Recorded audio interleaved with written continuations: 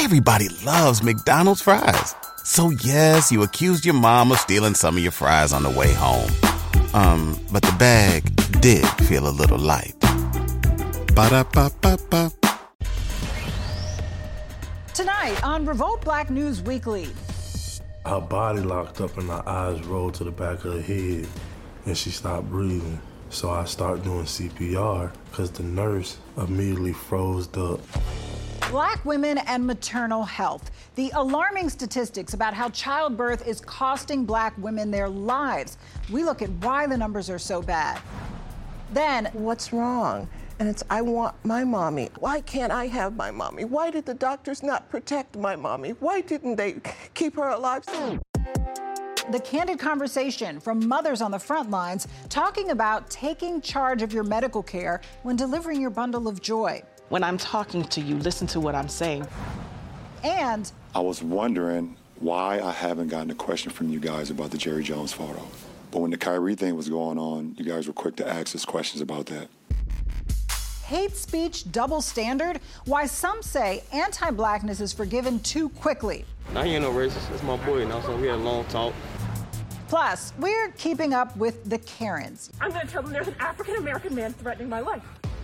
You know, the ones quick to call the police on Black people for absolutely no reason. Where are they now? Do you feel like justice has been served for that incident? That's tonight on Revolt Black News Weekly.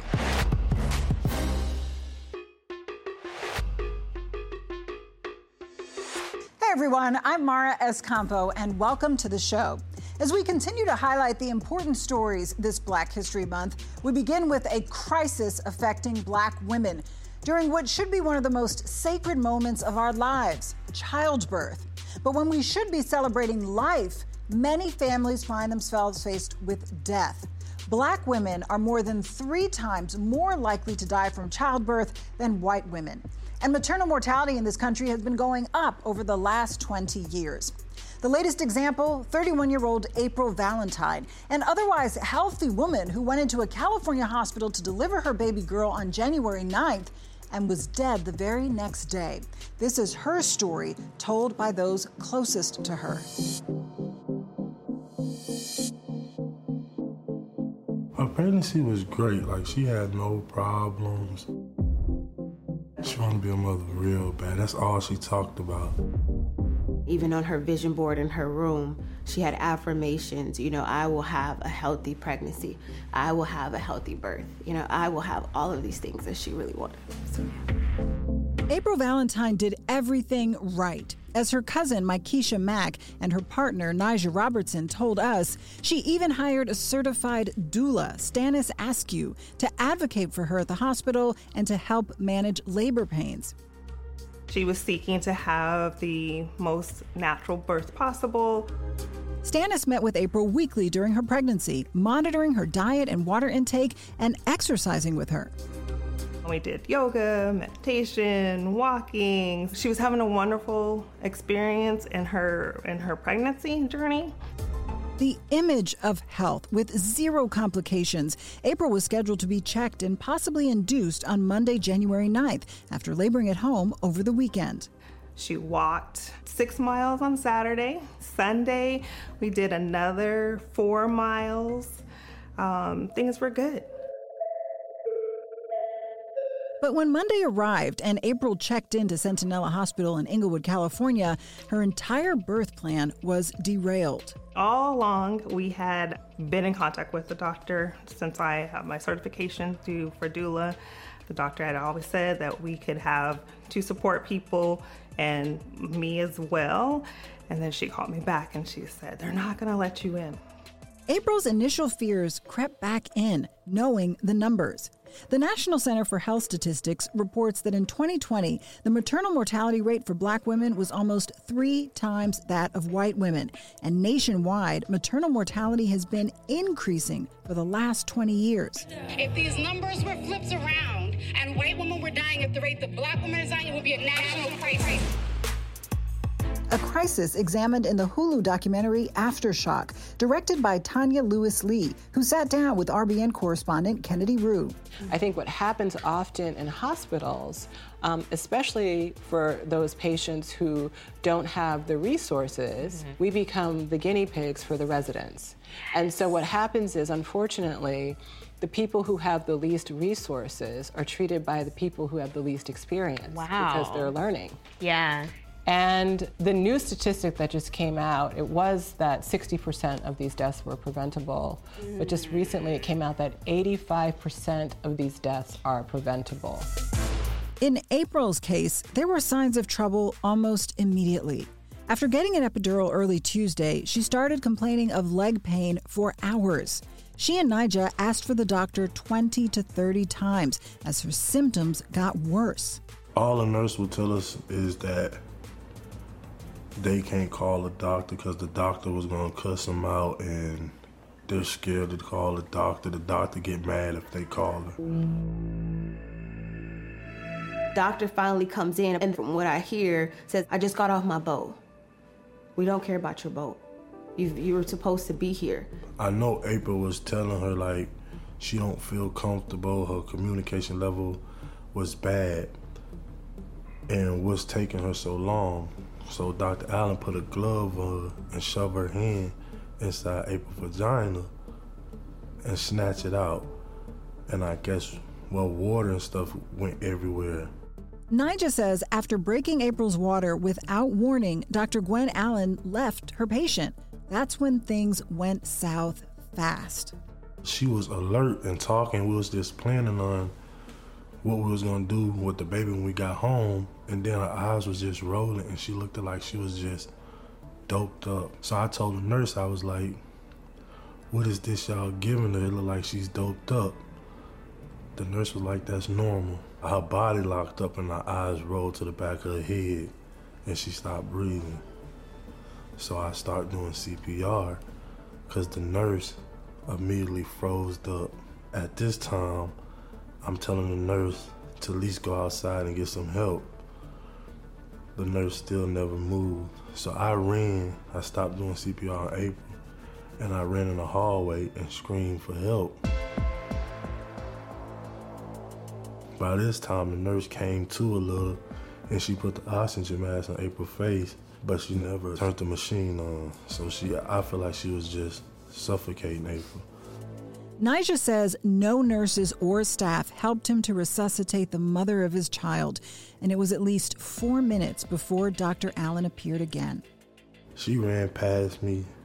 Mind you, it's 6-7 nurses in the room now. The doctor running in. Nobody's attempting to touch April. Nobody's did nothing. So the doctor ran in there and was like, give me a crash cart, give me a crash cart. Nobody still moved. They take her and try to roll it down the hallway. Dr. Allen screaming down the hallway, get me a knife, get me a knife. They running her down the hallway. Nobody's still putting no oxygen mask on her. Nobody's doing CPR while they running her down the hallway. We get through the double doors. We see a nurse handing Dr. Allen a knife. And she just sliced her stomach and just snatched the baby up out of her. By that point, April was already dead. Cousin Mykesha arrived shortly thereafter. I get to the room, and I see her dead body there.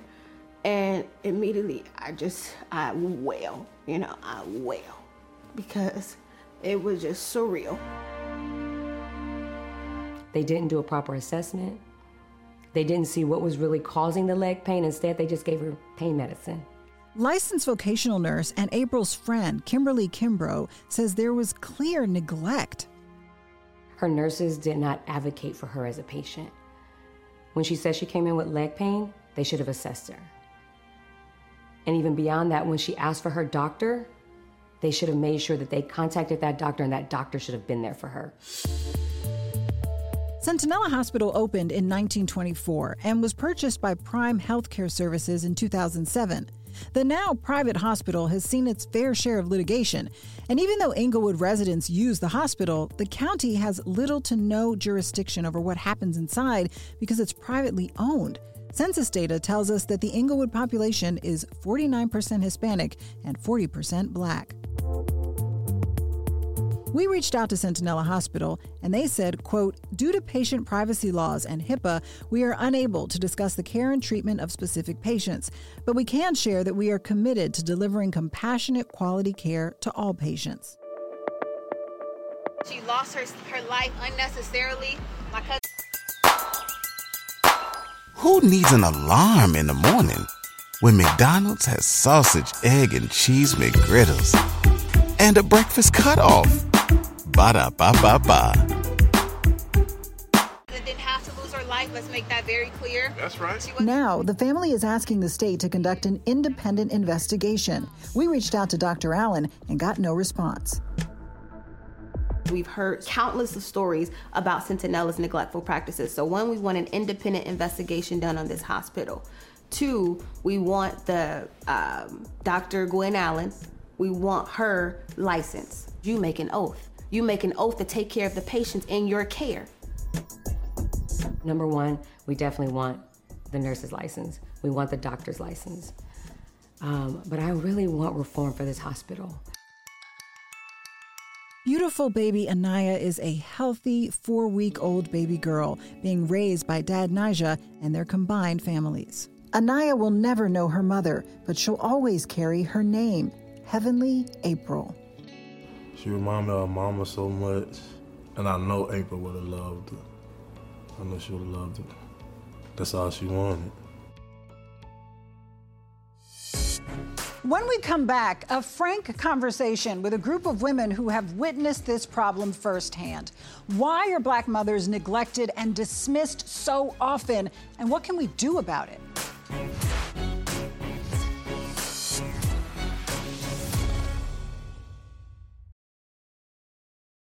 During the 1800s, James Marion Sims created the field of gynecology by conducting surgical experiments exclusively on enslaved women. He operated on them without anesthesia, even though it was available, based off of the racist belief that Black women were immune to pain. That's a scene from the 1619 Project on Hulu, which delves into both Black maternal death and infant mortality. The statistics on each are so often repeated that they can lose their shock value. But joining me today are a group of women who are refusing to stay silent about this problem. Health equity advocate Wanda Irving and certified midwife Angelina Ruffin-Alexander. Thank you both for being here. So Wanda, I'll start with you because you have a very personal connection to this issue. What happened with your daughter? My daughter, Shalon Irving, was a brilliant woman. She was an epidemiologist, lieutenant commander in the U.S. Public Health Service, and at 35, she gave birth on January 3rd, and January 28th, we said goodbye to her. And what happened in between when she gave birth and when she went home? 3 weeks when she should have been enjoying her daughter and improving health, but just 3 or 4 days after giving birth, she started having complications. She called her doctor. She went in to see her doctor numerous times during that 3 weeks. She gained 9 pounds in that last week of her life. She was retaining water. She had swollen limbs, and her blood pressure was so high that when she went in that last time on January 24th, the nurse had to take it twice because she thought the machines were off. My daughter begged for her to please get the doctor so that she could see what was going on because the nurse wasn't really helpful. And the nurse went out, left her there for about 45 minutes and came back and said the doctor was too busy, but here's some blood pressure medicine, come back if you're not feeling well. That day, it was about 5 o'clock. By the time we got home, I had stopped to get her medicine. She took her pills, and within 35, 40 minutes, she collapsed and never regained consciousness again. Now, your daughter said that there was something wrong. She knew that there was something wrong. This is something that we have heard from the loved ones of April Valentine, that she kept saying there was something wrong. We've even heard it from celebrities like Serena Williams saying that she told her doctors that something was wrong. And Black women are so often dismissed and ignored. Why do you think that when Black women are saying there is something wrong, we are not being given the same care and attention that other patients are given? I think that is primarily because of racism, and it is built into the foundation of healthcare in America. Ever since Marion Sims and Ephraim McDonald and people in that era, it started with doing all of these operations on slaves. The curriculum is still the same. It's not taught through a social justice lens at all. It's taught through the fact that Black women are expendable. And we don't get the same respect and the same value. They don't listen, they don't hear, they don't believe, and they don't act because we're not important enough for them to act. Absolutely, absolutely. There's a lack of trust. You know, we no longer can trust the doctor to believe us. We no longer can trust the nurses to hear us. So many times we hear all the time, they're not listening to me. And that's the ongoing theme. They're just not listening. Now, you're a certified midwife. A lot of women now are seeking midwives and doulas and other advocates because they don't trust doctors in the hospital system. Can you just educate us a little bit on that? What is the difference between a midwife and a doula? Your doula is going to be your emotional support, sometimes your physical support. So this is the person who can help you advocate for yourself when we're going into the hospital setting or even a home setting or birth center setting. Someone who can be there and say, hey, remember what we talked about, what you wanted. Let's talk about that with your provider. Now the midwife, she is going to pay attention to your health, more of the medical side of things. So she is catching the baby. She's making sure your labs are correct. She's making sure you are seeing the other end, baby is breathing, your blood pressure is okay. So in April Valentine's case, she had a doula that she had been working with all the way up until she went to the hospital. And the hospital denied her doula access to be with her. So what are your options if the hospital then says no? So whoever is able to come with you, whether it is your mother or your spouse or whoever, you have that doula, you have that midwife or whoever to train you and teach you the words that need to be said, give you the verbiage that needs to jolt somebody's attention so they pay attention to you. And to that end, we've seen that even education and income don't really make much of a difference when it comes to this issue. That statistically, a Black woman with multiple degrees has about the same outcomes as a white woman with an 8th grade education or without even a high school diploma. So you can't educate your way out of this. You can't earn your way out of this. So what advice would you give to Black women? We've got to change legislation. We've got to get more doctors that look like us in the pipeline. We've got to just advocate for perhaps, what would you call it, like a professional code of conduct for doctors, because there's got to be some accountability. There hasn't been. Doctors are killing us, and they're walking away to do it to someone else. They have to be held accountable. Angelina, I want to ask you about solutions. What do you think needs to happen to address this problem? We need more midwives, as we say. Of course, coming from the midwife. But we need more people to listen. And that is first and foremost. And making sure people understand when I'm talking to you, listen to what I'm saying. Don't look at me and already make up your story about what you think is going on. And then more doulas. Accept our doulas, you know, when they're coming in to support us. It's taking work off of you, actually. Now, Wanda, your daughter did not make it, but your granddaughter did, and she just had a birthday. How is she doing? My granddaughter just turned 6, and so she's in kindergarten, which is making it a lot more difficult for her now than it was before. She has me, and she thought, well, that's family. That's what it's supposed to be like. But now that she's in kindergarten and she sees other kids with mommies, it breaks her heart. And there are so many times where she comes in and she's just in tears. And it's like, well, what's wrong? And it's, I want my mommy. I miss my mommy. Can I die and go to heaven so I can be with my mommy? It's like, no, baby, You can't. You have to stay with grandma now. Well, why can't I have my mommy? Why did the doctors not protect my mommy? Why didn't they keep her alive so I'd have my mommy too? And it's those kinds of questions that keep me going, that keep me doing what I do, because children deserve to have a mother's love. They deserve to grow up.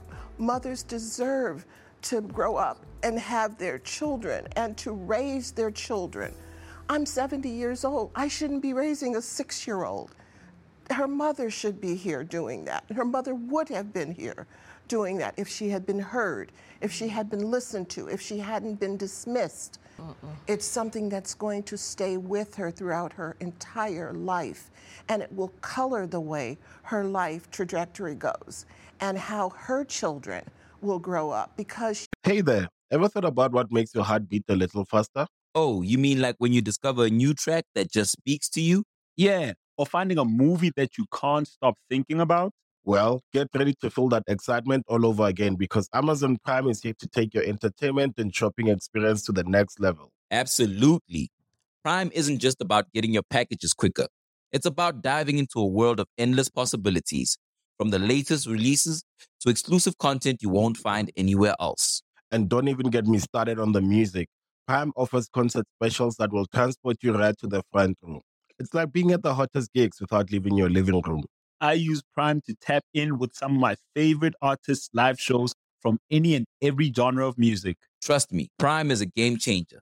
It's like having a personalized superstore and entertainment hub right at your fingertips. So why wait? Head over to amazon.com/Prime and start experiencing entertainment like never before.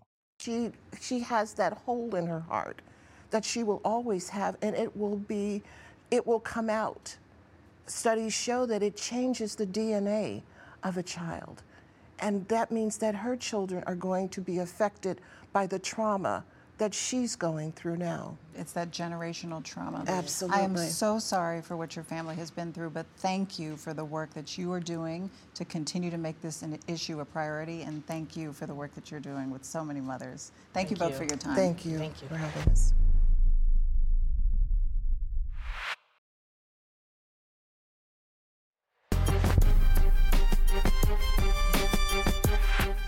Another important aspect of this issue is infant mortality rate. Black infants have the highest infant mortality rate in the country, and they are almost twice as likely to die as white infants. Joining us now to share her story is nurse Sky Collins. Sky, thank you so much for being here.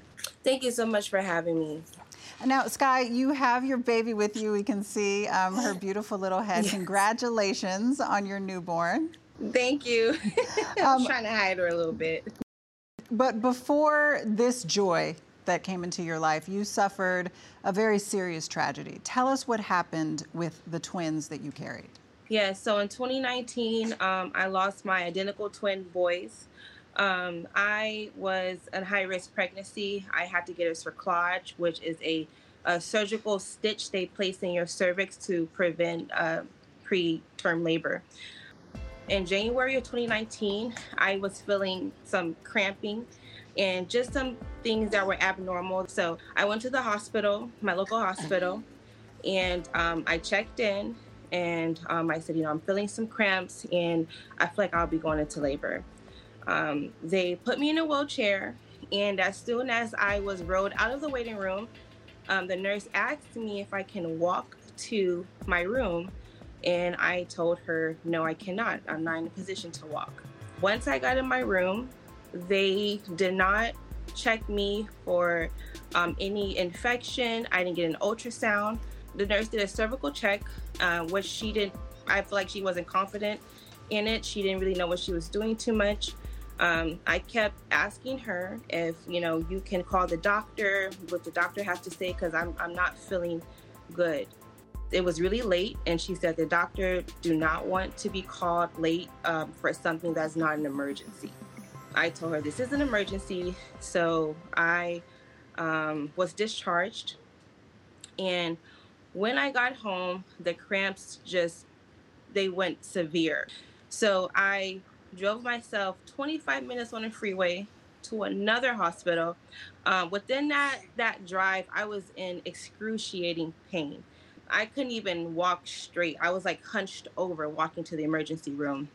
They immediately checked me in, did an ultrasound, did some tests, and they found out that I was indeed in full-blown labor, and I had an infection.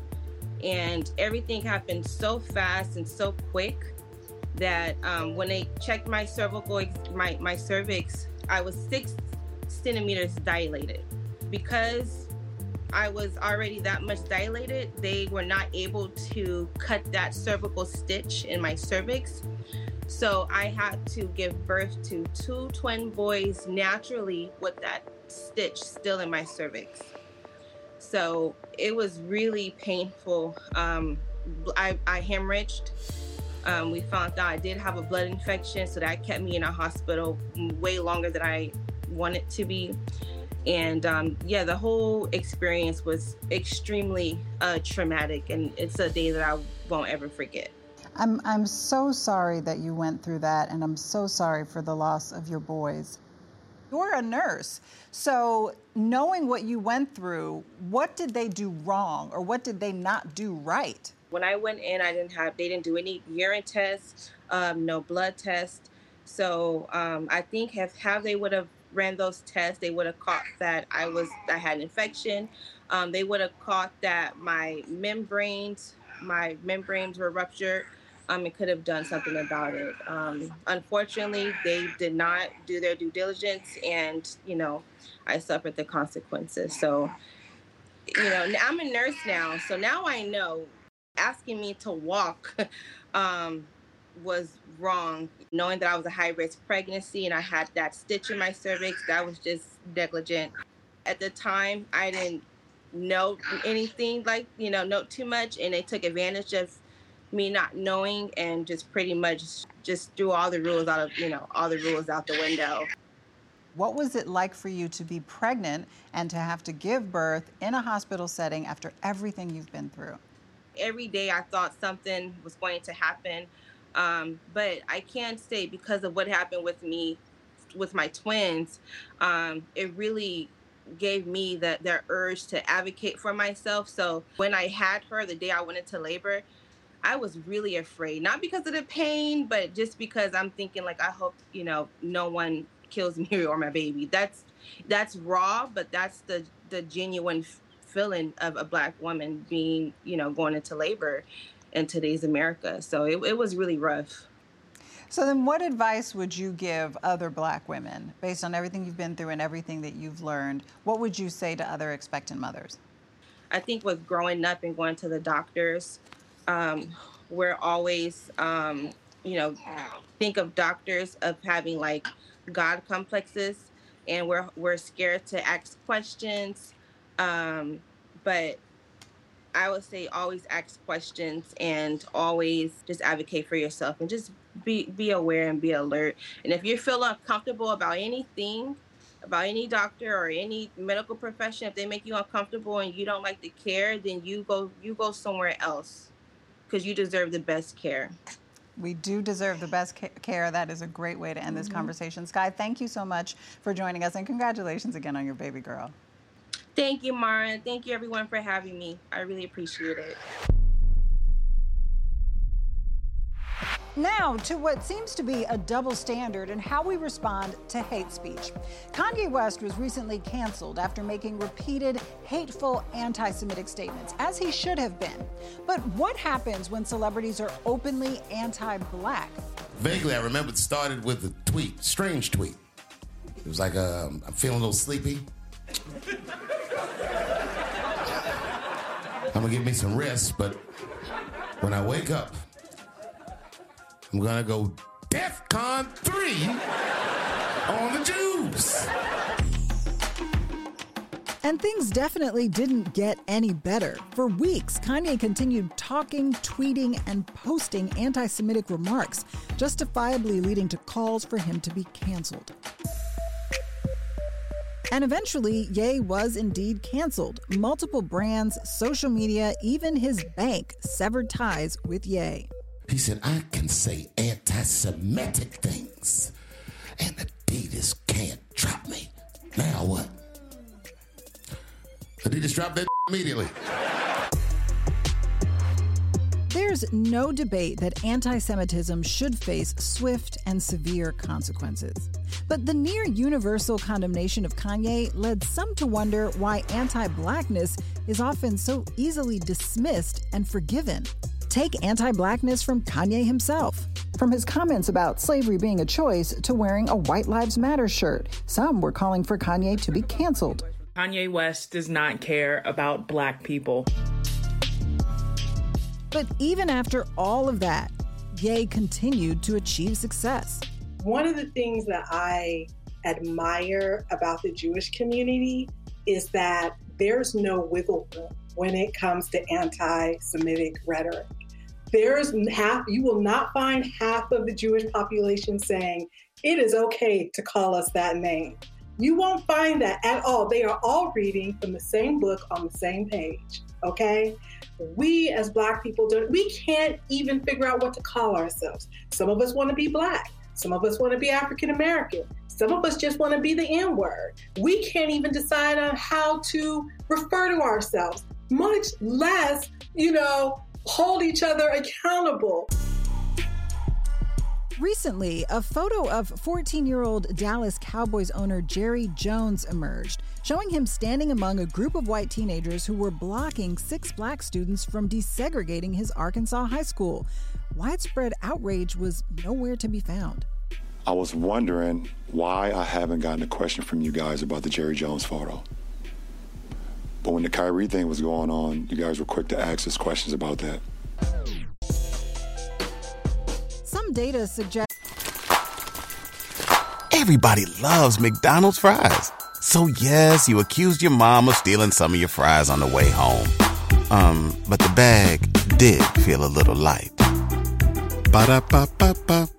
that Black apathy towards anti-Black rhetoric may even keep the cycle going. We also have to connect the dots because Jerry Jones, the owner of the Dallas Cowboys, is also the same person who said to his players, the Dallas Cowboy football players, if you do what other players are doing around the Colin Kaepernick protests, you're going to be in trouble, which is why a lot of people believe that professional football is the closest sport to a plantation mentality. You feel what I'm saying? And so, but then here comes Stephen A. Smith, who is my friend, and I've known Stephen for a long time, my brother, saying, I don't think Jerry Jones is racist, which is giving him a pass. He doesn't deserve what just happened.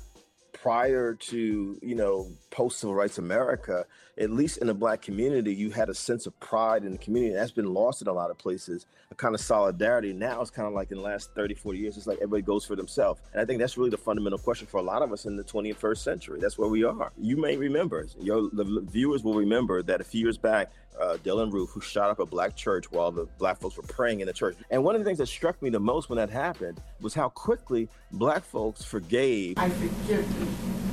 Who had shot him up. I'm not saying, I don't believe in being vindictive. I don't believe in I wish anything bad on anyone. That's just not how many of us are raised. So I think that's part of who we are, where there's a forgiveness that is built into us, a sense of spirituality, morality is built into us. But I think that we don't understand it's important to take a breath for a second. Can we actually take a moment and see that is he actually on a path of redemption, and taking into account for what he did and how damaging it was. We're now 23 years into this new century. What exactly is happening here? What are the rules? Do we have any rules? Are there any guidelines? Are there any boundaries? Who's a part of the conversation? In 2014, a video showing a 15-year-old Justin Bieber telling a racist joke was leaked. Why are Black people afraid of chainsaws? Don't even say it. Don't say Run, it. nigga. Did you hear the joke? Yeah, I heard that. What did you think? Did that offend you, or did you think it was funny, or? That was, I talked to him. I called him yesterday. Yeah. After I saw that, I talked to him. I asked him what it was about. He said it was old. He was younger. You know what I'm saying? We all slip up sometimes. We all make mistakes. That same year, another video emerged of a 14-year-old Justin Bieber not only saying the N-word, but singing it while referencing murder and joining the KKK. There's gonna be one less nigga. If I kill you, I'll be part of the KKK. Justin apologized for his use of offensive language on Instagram. But since then, Bieber has broken several industry records and most recently sold his music catalog for more than $200 million. In 2021, country music's biggest rising star, Morgan Wallen, was caught on tape saying the N-word. Hey, Gracie, take care of this ass.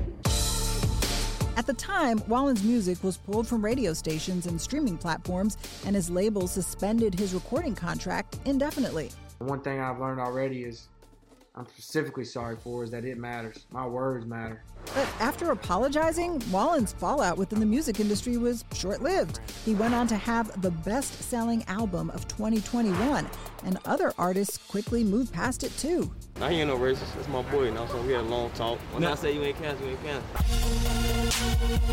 Anti-black rhetoric has long been accepted in this country, including in advertising, past and present.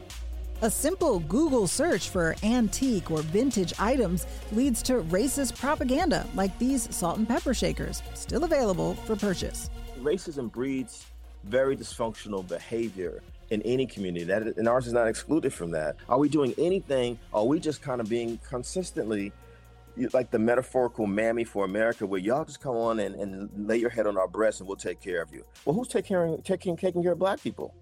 Who's taking care of black people? And speaking of anti-blackness, when we come back, we're keeping up with the Karens. Yes, I'm talking about all those women who made headlines for harassing black people just trying to live life. Did they ever face any consequences?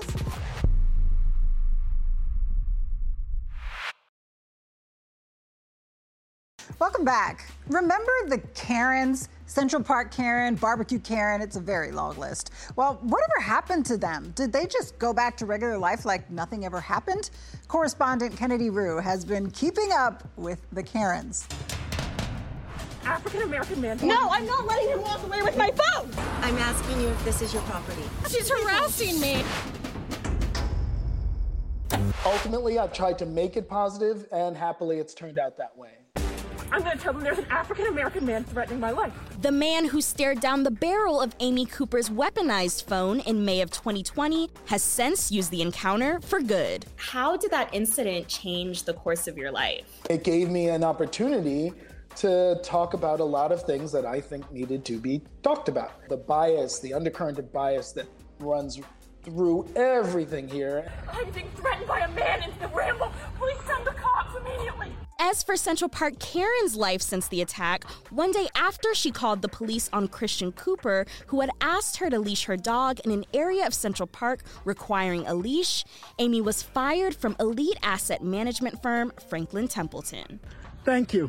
Miss Cooper was charged with a misdemeanor for falsely reporting an incident, and according to People, that charge was dropped in February of 2021 after she completed 5 psychoeducation and therapy sessions. Then, in May of 2021, the former portfolio manager filed a lawsuit against Franklin Templeton, alleging, among other things, that the firm fired her on basis of race and sex. In September of 2022, the 43-year-old's lawsuit was dismissed after the judge ruled that she was not wrongfully terminated. Do you feel like justice has been served for that incident?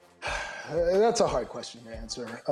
I understand the folks who, felt the need that there needed to be more done because, or a legal precedent set. And then, another part of me is like, her life imploded. If those consequences are not enough to deter people, then what is? Wow, not something I've seen in my life. Fully moving forward, Christian's passion, bird watching, is taking him all over the world. National Geographic's Extraordinary Birder will premiere this spring. It'll maybe open a lot of young kids' eyes, black kids' eyes, to say, hey, yeah, this is something I can do too. Because, if we see it, then we can imagine it. Show me this is my phone. Show me. No. You don't have to explain nothing to her. The case off. That's mine. Literally, get it back. You better go use find my iPhone. Go do that. Find my iPhone is off. Can you see 2 black people? No, I'm not letting him walk away with my phone. In December of 2020, 22-year-old Mia Ponsetto falsely accused a 14-year-old boy of stealing her phone in the lobby of a New York hotel. A month later, she defended herself on CBS This Morning. Do you believe that you should pay a price for this? I don't feel that my accusation is a crime. But it's more than the accusation. It's the way that you tackled him. In reality, she left her phone in an Uber. Then, in April of 2022, to avoid jail time, Ponsetto pleaded guilty to hate crime charges and is currently serving 2 years of probation in her home state of California. But if I did live here and it was my property, this would be absolutely fine. And you don't know if I live here or if this is my property. We actually do know. That's why we're asking. Oh, really? California Karen Lisa Alexander suffered professionally after accusing James Juanillo of vandalism. He was painting Black Lives Matter on his own property in June of 2020. Skincare line LaFace, for which Lisa was the CEO, was dropped by Birchbox, who tweeted they officially cut ties with LaFace and condemns the actions of Lisa Alexander. And while the skincare line website was removed for a time, it is now back up and running. Lisa's partner Robert Larkins, who's also in the viral video, was fired from wealth management company Raymond James. Yeah, I'd like to report that someone is illegally using a charcoal grill in a non-designated area. I went home that day and I cried. It's illegal to have a charcoal grill in the park here. The media painted her as like all you seen was her. They never talked about the victims. Kenzie Smith was part of the group harassed by Jennifer Schultz, aka Barbecue Becky, for 3.5 hours and says that he had to go to therapy as a result. But still, he tried to take the high road. I walked to her house and I knocked on her door and I left her a note. I had told her I forgive her for everything that she did. I never have heard from this woman. But he has heard a higher calling. I ran for city council right after the Barbecue Becky situation. I lost about 500 points. He'll run again in 2026. The very effective Oakland community activist was awarded his own day by the mayor. And the grilling incident helped to create San Francisco's Karen Act, cleverly standing for caution against racially... If you went on a road trip and you didn't stop for a Big Mac or drop a crispy fry between the car seats or use your McDonald's bag as a placemat, then that wasn't a road trip. It was just a really long drive. Ba-da-ba-ba-ba. At participating McDonald's. Expletive non-emergencies. You can actually now, reverse the effect of someone calling the police on you. Man, like, where was that when I needed it? We are holding their feet to the fire. All right, keep it right here. There's a lot more on Revolt Black News Weekly coming up after the break.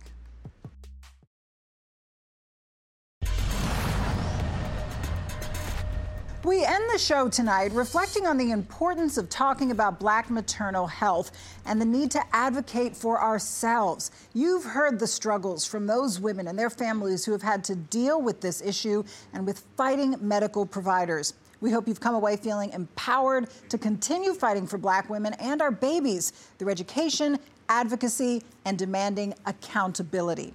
Well, that wraps it up for us. I am Mara Escampo. Thank you for being with us. Remember to stay connected with us on Facebook, Instagram, Twitter, Revolt on YouTube, our Revolt Black News podcast, and don't forget to download the Revolt app. Until next time, good night, everybody.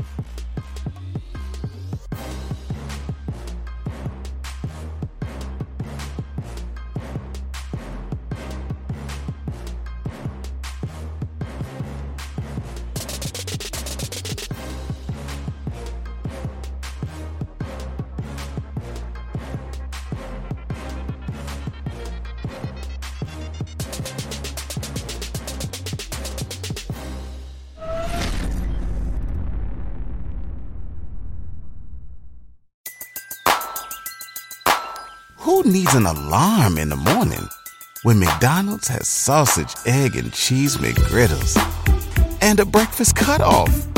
Ba-da-ba-ba-ba.